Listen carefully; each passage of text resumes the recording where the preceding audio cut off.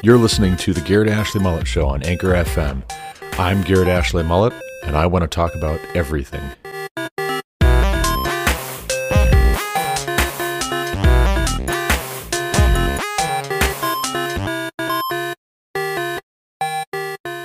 Our November jobs report is coming out. 210,000 on non-farm payrolls, a huge miss. 235,000 on private payrolls. And if we look at what's going on with regard to the change in manufacturing, 31,000. That's also a bit of a miss. Look at the jobs and how it is here. September and October were both revised higher, remember, but then this disappointment in November. And I look through these numbers, John, and I see a lot of customer-facing jobs had very little job growth, if at all. So customer-facing jobs, that could be that it's not the job problem, it's the worker problem. Workers aren't going back to those customer-facing jobs. Jobs number just crossed 210 jobs just added. So 210,000. So if we look at that breaking news right now, that's a number that feels a little, little off?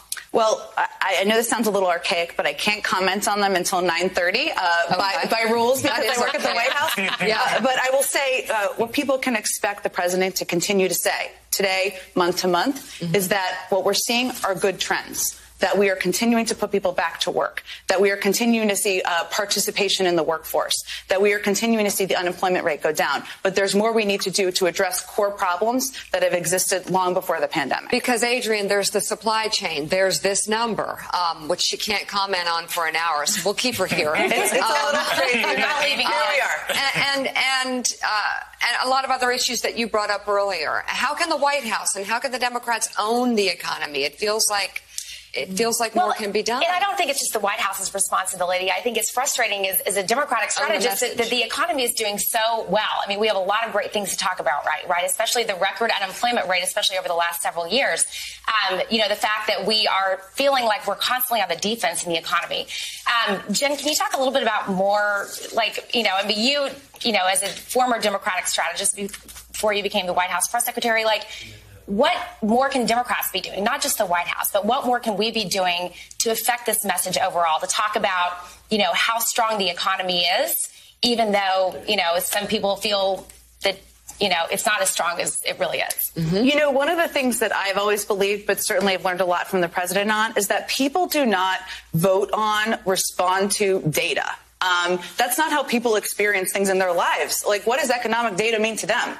What they care about and what Democrats, that's why I love being a Democrat. There's a lot of wonky nerds in the Democratic Party, but we need to make it real for people. What does this mean for childcare and what the cost of childcare is going to be? What does it mean for whether they can go back to work or not? How can they get health care for their parent? How are they going to pay for their parent to get the elder care they need? So we need to really think carefully about not getting too wonkified and making sure we're talking about things in a way that is accessible, that is how it impacts people's lives. All right, you got to go. Yes or no, will Build Back Better be signed by the end of the year?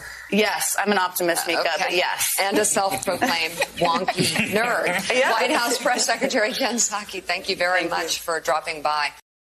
And we're back. This is the Garrett Ashley Mullet Show, not CNBC, not CNN, not MSNBC. Aren't you glad for that? I am, of course, Garrett Ashley Mullet. Today is Saturday, December 4th, 2021. This is episode 269 of the Garrett Ashley Mullet Show. And I just played for you 3 clips, one from CNBC, one from CNN, one from MSNBC, regarding the jobs report for November. It was only 200,000 some odd jobs, 235,000 jobs added to the economy. Some estimates before the report came out said 725,000. Some were saying 535,000. 200,000 jobs is a lot less than 500,000 or 700,000. Now, I'll add, before I criticize too much, according to notthebee.com, according to CNBC, Not the Bee quotes CNBC, as saying that non-farm payrolls increased by just 210,000 for the month, though the unemployment rate fell sharply to 4.2% from 4.6%. So that's a 0.4% drop in the unemployment rate. Labor force participation rate, meanwhile, increased for the month to 61.8%, the highest level since March of 2020. That is possibly what Jen Psaki is referring to as far as trends looking upward. All the same, when analysts are expecting 500,000 or 700,000 jobs and only 200,000 are added, it does bear asking, why would that be? Why 500,000 or 300,000 fewer jobs added in November compared to what analysts were expecting? And I think Jen Psaki commenting about wonkified analysts in the Democrat Party, nerds who are not in touch with the American people, who really want to just understand how this is going to affect them, right? Don't show me data. Tell me how this is going to affect my family. I think to Jen Psaki's point, the jobs report is really kind of moot, because at the end of the day, are we optimistic or are we pessimistic? She's optimistic that Build Back Better is going to be signed by the end of the year. But are we optimistic that our country is actually being built back? Are we actually being built back better? Or do you have to put that kind of a spin on your program in order to hide the fact that you are tinkering with things and it's not working out so well? It's not having the results that you said it was going to. Raise taxes, spend money in such a way as to cause inflation, which is the worst in my lifetime, in our lifetime, most of us. Cause inflation. Meanwhile, job growth is anemic. Meanwhile, you still have only 61.8% labor force participation. And why is that? As the clip from CNN pointed out, you have not much growth in the way of customer-facing jobs. Why is that? I would hazard a guess, this is just a little bit of speculation, but I would hazard a guess that the customer-facing jobs are more strict about requiring employees to wear masks and be vaccinated. They're the ones who were first in line to say, no, we're going to be really strict about this. Even here in Greeley, Colorado, Weld County, Colorado, which has not been big on the mask mandate, the vaccine mandate business. When I go into King Soopers, when I go into Walmart, I'm still hearing over the loudspeakers that all their employees are required to wear masks per the CDC. Even if they're vaccinated, they want customers to wear masks. Now, they're not forcing it. They're not going to call the cops on you. They know better than that. Greeley PD, Weld County Sheriff's Department are not going to come and arrest you in Greeley, Colorado if you are not wearing a mask in King Soopers or Walmart. So most people just flat aren't anymore. It's maybe 2 or 3 out of 10 who still are wearing masks. But most of the employees are, and that's a customer-facing job. And so if people have a choice to go and get a job somewhere else where they're not going to be forced into wearing a mask, where they're not going to be forced into getting the vaccination that is not really a vaccine in the traditional sense, it's more gene therapy, as Will Witt said on their recent episode, Will and Amala Live, which is a great show, by the way.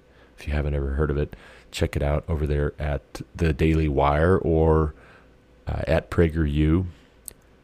But it's gene therapy. We are tinkering with things which Michael Crichton could write novels did write novels about. Yeah, but your scientists were so preoccupied with whether or not they didn't stop to think if they should. That, of course, is Jeff Goldblum's character in Jurassic Park, Malcolm. Malcolm is right on. You could just take what he's saying there and transpose it onto our current situation with the COVID vaccine. When you're messing with people's RNA and they aren't so sure that they want you to, maybe they're not going to want to work for you if you're forcing the issue, if you're saying you can't be employed by us unless you get this vaccine. But Jen Psaki's right. Jen Psaki is right when she says that most voters, most people are not driven by data. They're not driven by numbers. The numbers have to indicate something tangible in their lived experience, something that they can relate to. Most people are not big into data and numbers and statistics, which is, as a side note, a large part of why I avoided as much as possible statistics and numbers in my book, and this is why we homeschool. I had some encouragement from a friend of mine who is very data-driven. He is very academic, and he's very smart, and he is very well-educated. But his advice was, you should have some more statistics in here. You should have some more numbers in here. People respond to numbers. Well, yes, maybe numbers get their attention, but at the end of the day, the rubber meets the road. People want to know, is this going to be good for me? Is this going to be good for my family? Is this going to be good for the people that I know and that I love and that I care about? Is this good for us? And the frank assessment in my neck of the woods is, no, these things are not good, because your assumptions are faulty, because your presuppositions are off base, and also because your reasons for doing a lot of what you're doing are not what you say they are. We don't trust that you're being above board when you're trying to cram a whole lot of extra social engineering into your Build Back Better. Your better here is not better in the sense of, I'm going to be able to provide for my family in a more meaningful way, or we're going to get a bigger house for our growing family, or we're going to get our 2012 Ford Econoline E350 traded in for a 2021 Ford Transit. You don't mean better in that sense. You mean better in the sense that you're going to save the planet from climate change. You mean better in the sense that you're going to indoctrinate children to believe that gender is a social construct. You mean you're going to build back better in the sense that you're going to redistribute everybody's wealth along socialist and communist, ultimately, lines. That's what you mean by better. But the trouble is, on our way to your end goal, things are actually getting worse in very tangible ways. And you don't have the time and you don't have our patience to get where you're going. At least I hope. I hope and I pray that the good Lord does not bless your efforts and prosper the work of your hands in our lifetimes. I hope that there is a justice which is divine that intervenes on our behalf.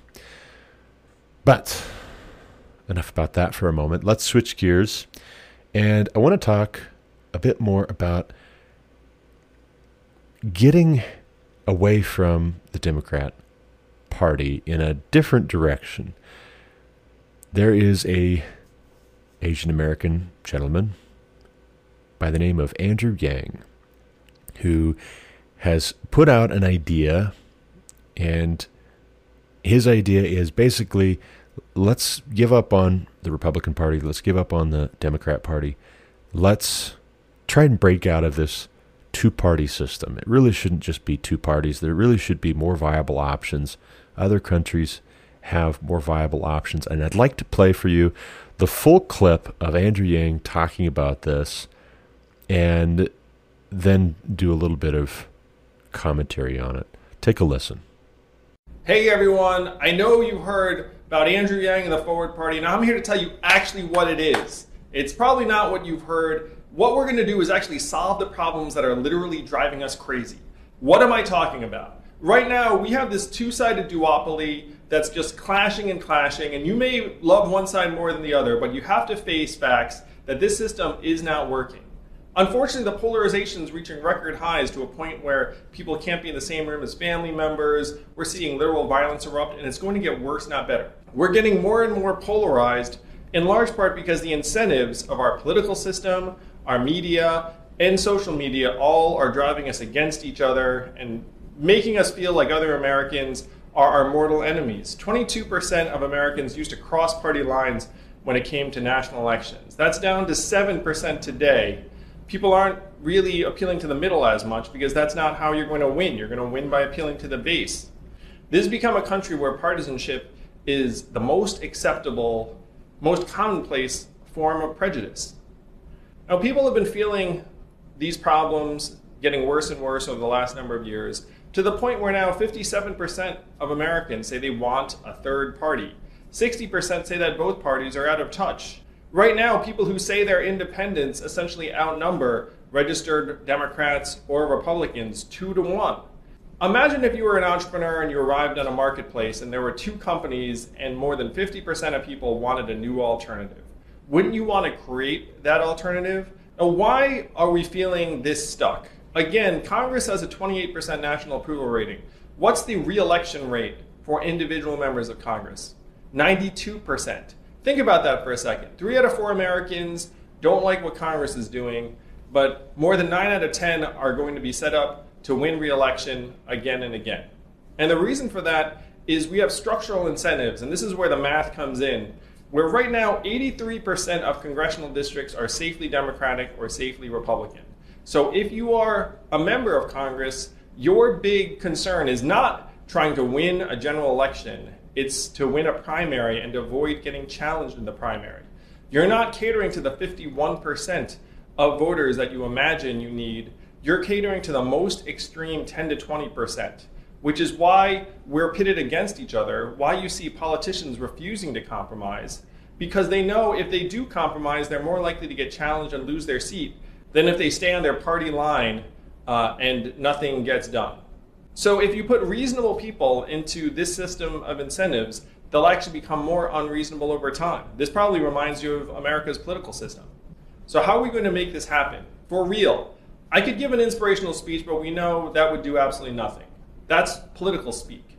I'm a problem solver, and if you want to solve the problem, here's how we do it. The Forward Party has some very straightforward tenets. Number 1, open primaries and ranked choice voting so that you actually can have political dynamism and different points of view. We changed the primary system from the closed party primaries to open primaries and ranked choice voting. This would immediately make our political figures more rational because they'd have to cater to 51% of us rather than the most extreme 20% on either side. One state has already done this, Alaska, and there are 24 other states where you can do this with ballot initiatives. Universal basic income, human-centered economy, fact-based governance, modern and effective government, systems that actually work, but also grace and tolerance. We're not out to demonize or villainize anyone. We love our fellow Americans. What we have a problem with is a system that's going to turn us against each other. What we're in the midst of right now is one of the worst nightmares of our founding fathers. They hated political parties. There's nothing in the Constitution about any political party. And the duopoly would be their worst nightmare come to life. Because what they would have seen is factions that just clash over and over again and are susceptible to bad leadership. If you look at democracies around the world, how many parties do they have? 5, 7, 8, 18. Then you'd have shifting coalitions, people would come together, need to get things done. And by the way, if one of the parties succumbed to bad leadership, you'd be like, well, we've got another 17. That's how you make a strong system that's actually responsive to the needs of our time. This duopoly is going to kill us. We can all tell. It's one of the reasons why so many people have checked out of politics. But what I'm asking is the people who are sick of it to come together and solve the problem with me, with us. That is the Forward Party. It's an inclusive movement. You can be a registered Democrat, Republican, Independent. Forward Democrats, welcome. Forward Republicans, welcome. Forward Independents. Let's get it done. And let's make it so that we can actually feel good about ourselves, our country, our family members, and our future. It's not going to fix itself. The system won't allow it. It's the system itself that needs to change, and we can change it together. Okay.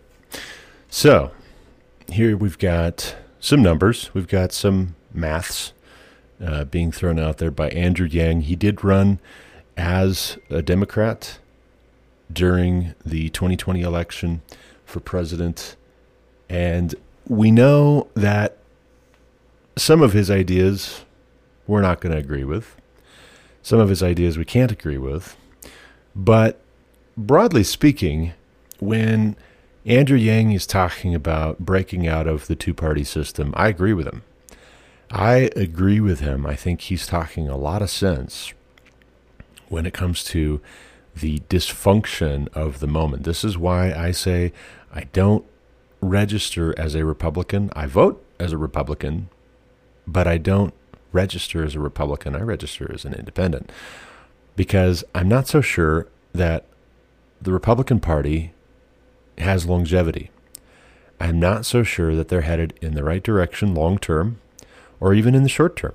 I'm not sold on the establishment moderate types in the Republican Party. And very often it feels like whether you're talking about Republicans or you're talking about Democrats, the establishment political folks of both parties care first and foremost about staying in office. They care first and foremost about getting donations. They care first and foremost about maintaining their status quo personally. Just like Jen Psaki was saying that most people don't respond to numbers. They don't respond to statistics. They want to know, how does this affect me? How does this affect my family? How does this affect my loved ones, the people I care about? The establishment folks of both parties who have made their entire careers, they got their education in political science, they've spent their entire lives, their entire working lives, investing in the premise of themselves being necessary in the way that they're necessary right now. They're asking the question of, how does this affect them if they lose the election? How does it affect them if all of a sudden they're not in office anymore? What are they going to do? What's their plan B? Are they going to go back to a civilian sector job? Are they going to become a lobbyist? A lot of them become lobbyists. If they get out of office, they don't win their next election, they go and they work for some corporation which is trying to talk with lawmakers and politicians and trying to sway public opinion. But do they go back to a customer-facing job that involves the public? Very often the answer is no, just simply no. And actually, if you want to go back to the Founding Fathers, Andrew Yang, again, he's got a point here. The Founding Fathers of this country had more of a Cincinnatus approach and a mindset. We don't want career politicians. We want farmers and tradespeople. We want folks who have had to run businesses, making decisions for a time, and then going back to what they were doing before and living under the laws that they're creating, living under the precedent that they have set. Not getting entrenched to where decade after decade it's the same folks and you go off of name brand recognition. Now, to be frank, and hopefully not overly cynical, I hear what Andrew Yang is proposing here as far as changing the way that we do elections and having ranked voting. So then you would say, hey, here's my first pick, and if that guy just gets crushed, here would be my second pick. And then all the results are tallied, and your first pick, maybe it was a Ted Cruz type character, your first pick, he doesn't have a shot. He's fifth place. But your second choice, there's a lot of people that are behind him, and he was a lot of other people's second choice, and he was a good chunk of people's first choice. He ends up being the winner. and you didn't go for the third or the fourth rate guy because he just happened to game the system best. The maths worked out for him, but nobody really, really loves that choice.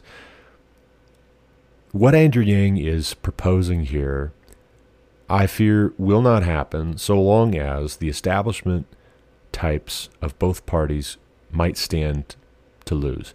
The folks who are the gatekeepers in this scenario have a vested interest in the status quo remaining as it is. Period. So then, does this have legs? Is Andrew Yang going to get anywhere with it? I'm not so sure he is. And again, too, there are things that we have to disagree about. Andrew Yang and I, universal basic income, not a great idea. Not a great idea. UBI is put forward as a necessary thing if automation destroys the majority of jobs in the coming years, the coming decades. We're going to have to pay people something so that they can live when robots are doing all our jobs. Say truck driving, for instance. Elon Musk is heavily invested in self-driving autonomous trucks, semi-trucks, being the future. And he thinks that within our lifetime, it's going to be a rarity that you have a vehicle, whether it's a car, whether it's a pickup, whether it's an SUV, whether it's the family van, whether it's a semi-truck, that has a steering wheel. It's going to be a rarity for vehicles to be made with steering wheels because everything's going to be self-driving. Everything's going to be autonomous. He thinks that's the case. Now, I've talked about this with my dad quite a lot because my dad's a truck driver. My dad's driven truck for decades. And my dad, he's 70 years old. He just turned 70. And right now there's a shortage of truck drivers. Right now there's maybe a lot of people who are thinking, well, shoot, if robots are going to be all the truck drivers in the future, why would I invest myself in a truck driving job? Why would I want that hassle? But right now, there's lots of truck driving jobs. My dad's looking at it, and he's thinking about it, and he follows the news, and he likes to comment on technology and culture and politics and all that, which is part of where I get it from. But my dad's comment on this is, well, who knows? Like maybe they won't even have truck driving jobs here in a few years. And the thought occurred to me as I was talking about this with my dad. What happens if all of your truck fleet for a country is autonomous and being controlled by the cloud? Not necessarily Google Maps, but the equivalent of Google Maps in somebody's network. There's a server farm somewhere, big data center, and that data center, maybe, there's some redundancy, and so this one over here is sharing the workload with that one over there, and if this one goes down, you don't have a whole nation of stranded semi-trucks just sitting on the side of the highway or smack dab in the middle of the road. But even so, what happens if some enemy country or some terrorist organization decides they want to mess with your infrastructure? World War III, for years, military strategists have been saying, military analysts have been warning, World War III is going to be asymmetrical. It's not going to be like World War I. It's not going to be like World War II. It's going to be maybe, including all of the features of those two wars in terms of armament and the conventional tactics, but it's also going to have an additional overlay which we haven't seen before. And that overlay, when you start talking about China versus the United States, or some coalition built around China on the one hand and the United States on the other, you're going to have countries hacking each other's power grid and shutting it down. You're going to have countries hacking one another's transportation network and shutting it down. And if all of your trucks are being controlled via satellite, Well, then who's to say that Russia doesn't just throw something at that satellite and knock it out? Who's to say that our Space Force isn't up there trying to pew-pew back and forth with the Ruskies and the Chi-Coms to protect our satellites, because without them, you don't have goods being delivered to your Walmart. You don't have goods being delivered to your King Soopers, for instance. And so what I see is, for our national security interest, we're going to have steering wheels in semi-trucks. And we're not going to want to have all of our eggs in the basket of self-driving autonomous vehicles, whether that's me driving to the field as an automation technician, whether that's you driving to pick up your kids from school, whether that's someone's family going to church on a Sunday morning, whether that is a truckload of oranges pulling up to the grocery store, whether that's the UPS driver delivering packages to your front door. You don't want all your eggs in the basket of something that can be hacked and shut down. Now, the initial response, the first response is going to be, hey, wait a second, there's encryption. There's security there. We're going to have 64-bit encryption or something crazy like that. Okay, great, wonderful. Now add quantum computing into the mix. Now add a level of technology which is able to break encryption, which is feasible, which is a potential. That is a potential in our lifetime, that quantum computing is the next revolution in computing, and that quantum computing is able to break encryption like a twig. You get a bunch of twigs bundled together, and quantum computing just picks them off one by one, snaps them, and now some foreign government, which is hostile to ours, is able to get in and decide, nope, that truckload of oranges is not getting to King Soopers after all. Those packages you ordered from Amazon are not getting to your front door after all. Not today, because we're at war.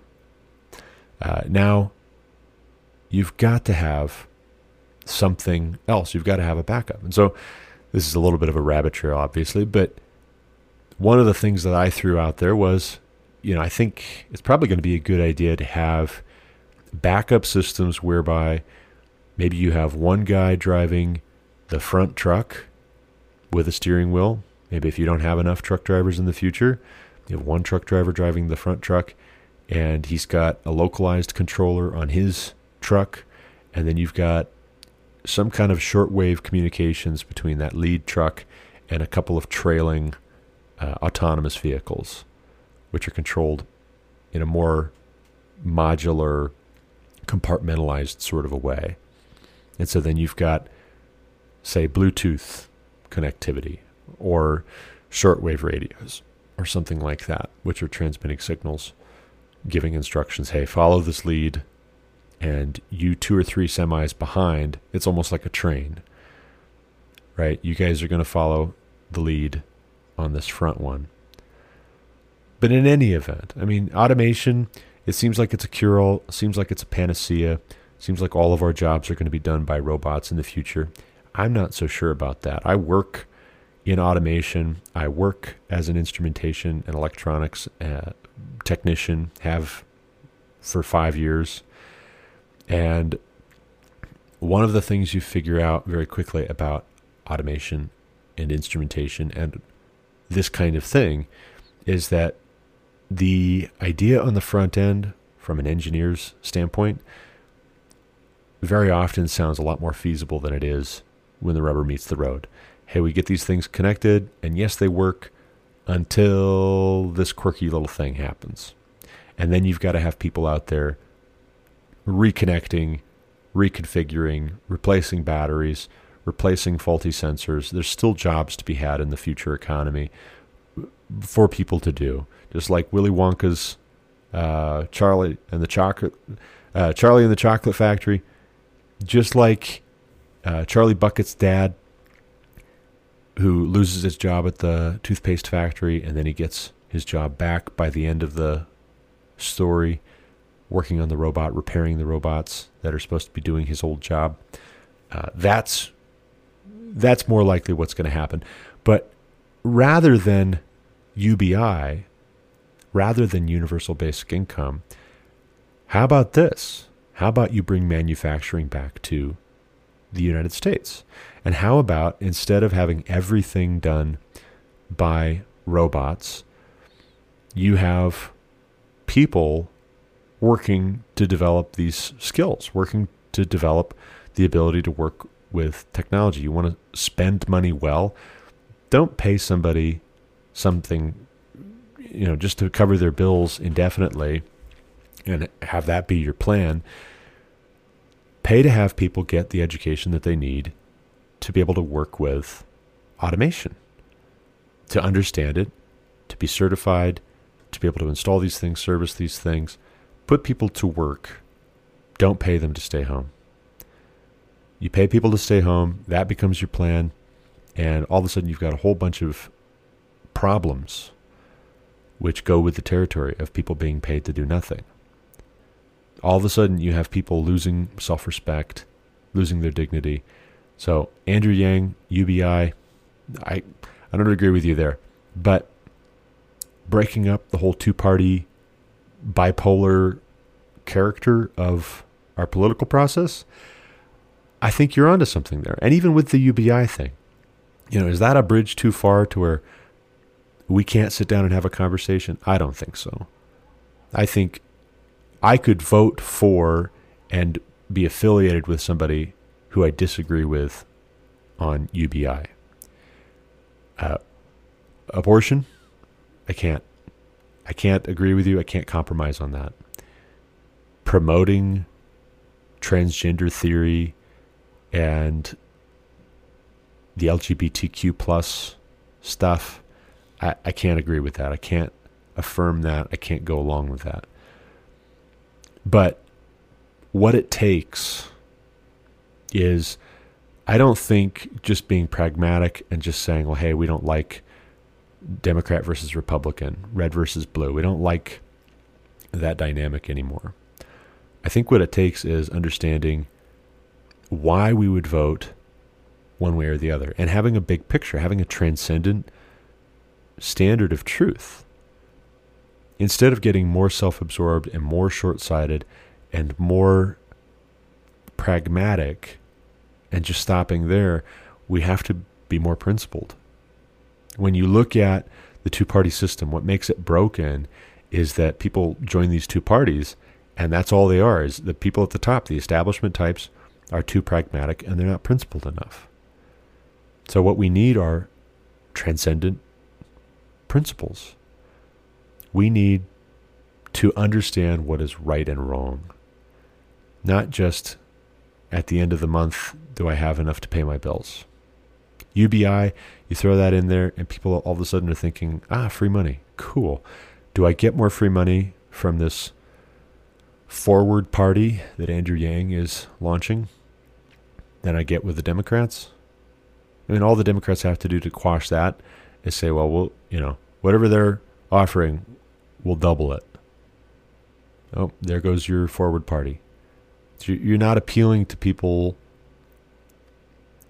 at a high enough level. And it's fine to point to other countries and say, well, these other countries, they have 5, 10, 15, 20 political parties. You need more options than just 2. It's not enough to do that. It's not enough to say that. What we need is a transcendent standard, and we have it. We have it. What we need to come to Jesus.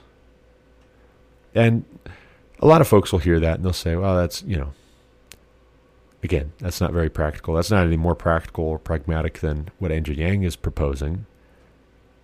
But it really does start with each of us individually coming to Jesus.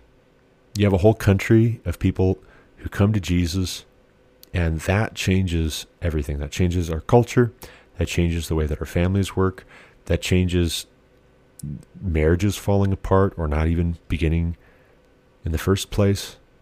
That changes the problem of fatherlessness. That changes the problems that we have in education. That changes the problems that we have with the insane draconian COVID restrictions. This Omicron variant crops up, and all of a sudden, everything is thrown into a tizzy again. What's needed there is people to stop being so afraid of dying that they stop living, and that they stop one another from living. Some of these headlines out of Australia, some of the video clips that you see out of Australia. I watched a short clip of some police in Australia carrying an Aboriginal elder like a sack of potatoes. There's like 3 Australian police officers just carrying this guy horizontally.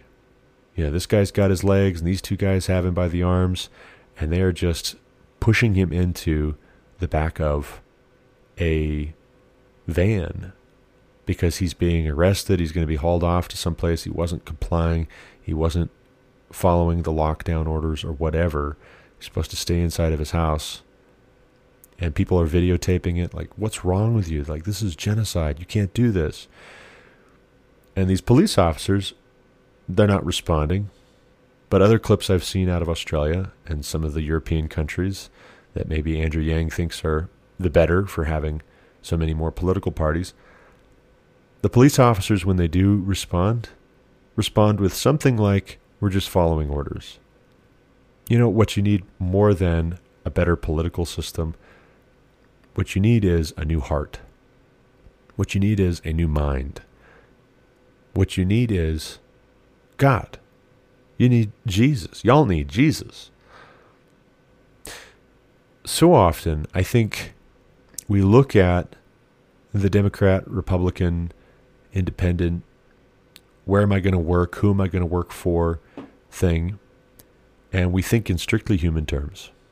As Bob Dylan said in the famous song, you got to serve somebody. And what's needed is for us to grapple with that. Yeah, you got to serve somebody. You're going to have to submit to somebody's authority in your life. You got to serve somebody. But if you're serving God first and foremost, if you're working as unto the Lord first and foremost, then when somebody tells you to do something that's wrong, that's evil, that's wicked, that's oppressive, you're able to actually fall back on something substantive and say, O King, our God whom we serve is able to deliver us, but even if he doesn't, we still won't bow down. All of a sudden, you have a rubric for testing truth claims, for testing morality claims. Hey, this is right and this is wrong. Is it? You've heard that it was said. Jesus starts a lot of his teachings that way. You've heard that it was said, but I say unto you. Jesus responds when the devil comes to tempt him in the desert for 40 days and 40 nights. It is written. It is written. What does God say about this? And then whatever they do to you, God sees. God knows. God will bless those who acknowledge him in all their ways. That goes for individuals, that goes for families, that goes for marriages, that goes for the parents and children, that goes for communities, that goes for churches, that goes for businesses, that goes for cities and states and nations. If my people who are called by my name humble themselves and pray and seek my face and turn from their wicked ways, then I will hear from heaven and will forgive their sin and heal their land. That's what God says in 2 Chronicles 7:14. Verse 13, he says, if I close the sky so there is no rain, or if I command the locust to devour the land, or if I send a plague among my people, and if my people who are called by my name humble themselves and pray and seek my face and turn from their wicked ways. That's the problem here. It isn't just that the system is faulty. It's that we are faulty. We are at fault. And I think a lot of other independents don't get this. I'm an independent. I'm a good person. Do you think you're a good person? As Ray Comfort would say, with Way of the Master Ministries. Do you think you're a good person? We think that the problem is the system first and foremost, and we don't realize that the fault lies not with our stars, the fault lies with us. The fault, dear Brutus, is not in our stars, but in ourselves, that we are underlings. As Cassius tells Brutus in Shakespeare's Julius Caesar. We become slaves to sin and to death. And in a mad scramble, we never stop to question why. We need to humble ourselves and pray and seek God's face. And we need to turn from our wicked ways. Our wicked ways. Has it occurred to us that what we're facing right now is judgment from the Almighty God?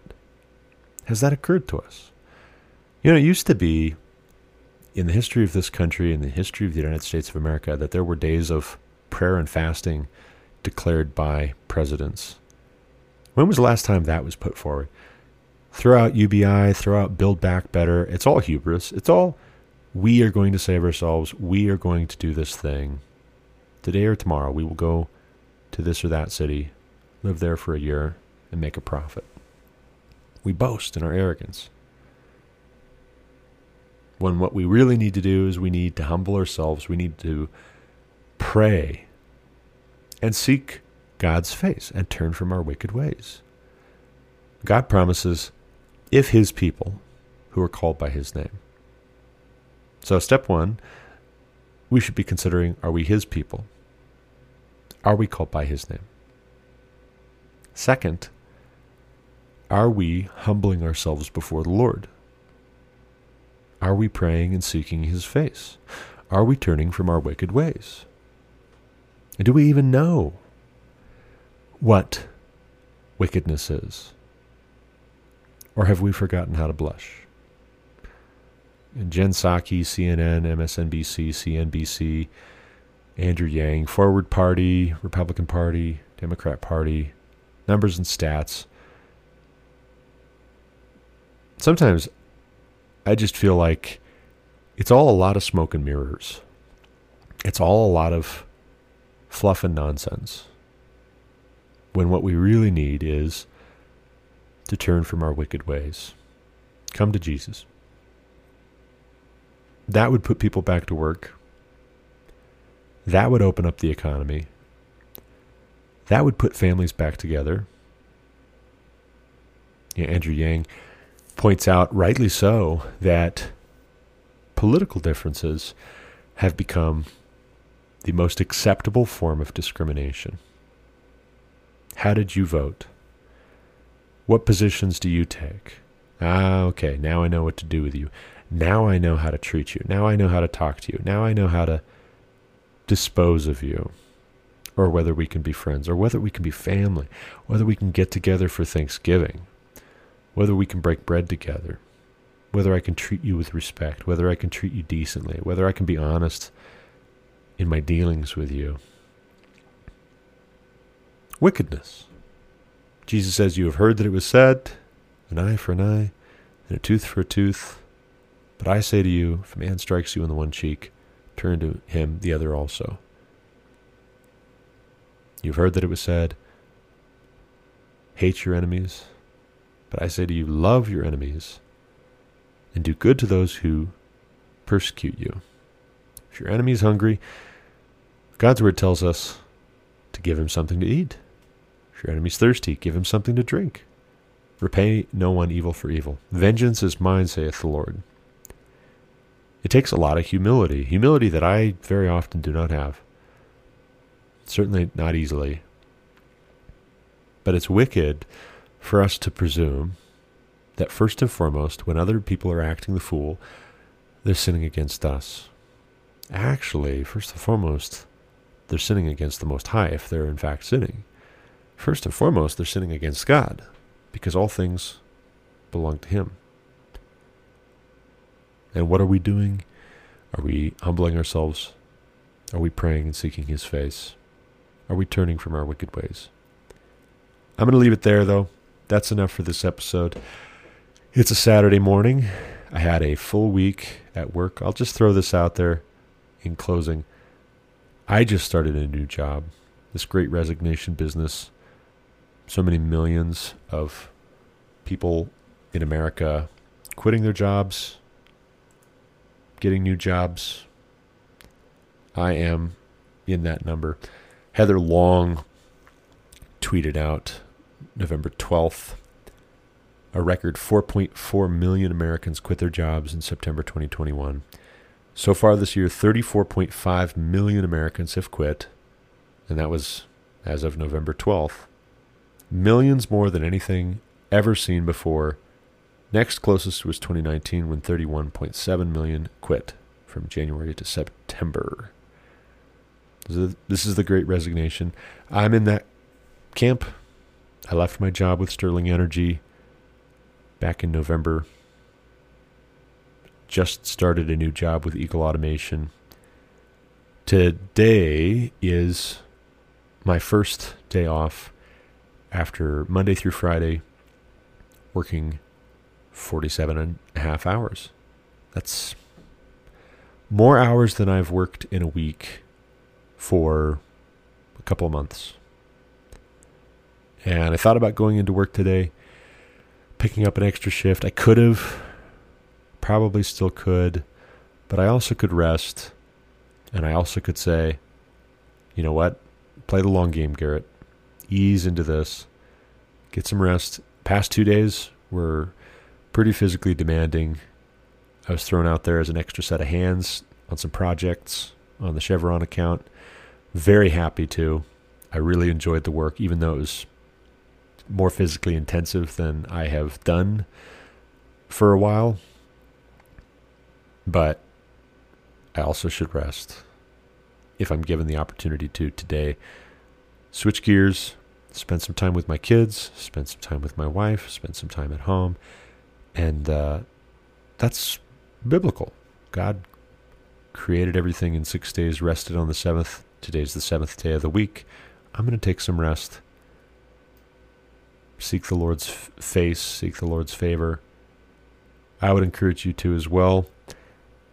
As always, thank you for listening. Until next time, God bless. You've been listening to The Garrett Ashley Mullet Show on Anchor FM. For more content like what you just heard, subscribe to this podcast on Apple Podcasts, Google Podcasts, or Spotify. Also check out thegarrettashleymulletshow.com to subscribe to email alerts when new episodes are published. As always, you can reach me with any comments, questions, complaints, objections, or insights at garrettashleyMullet@protonmail.com.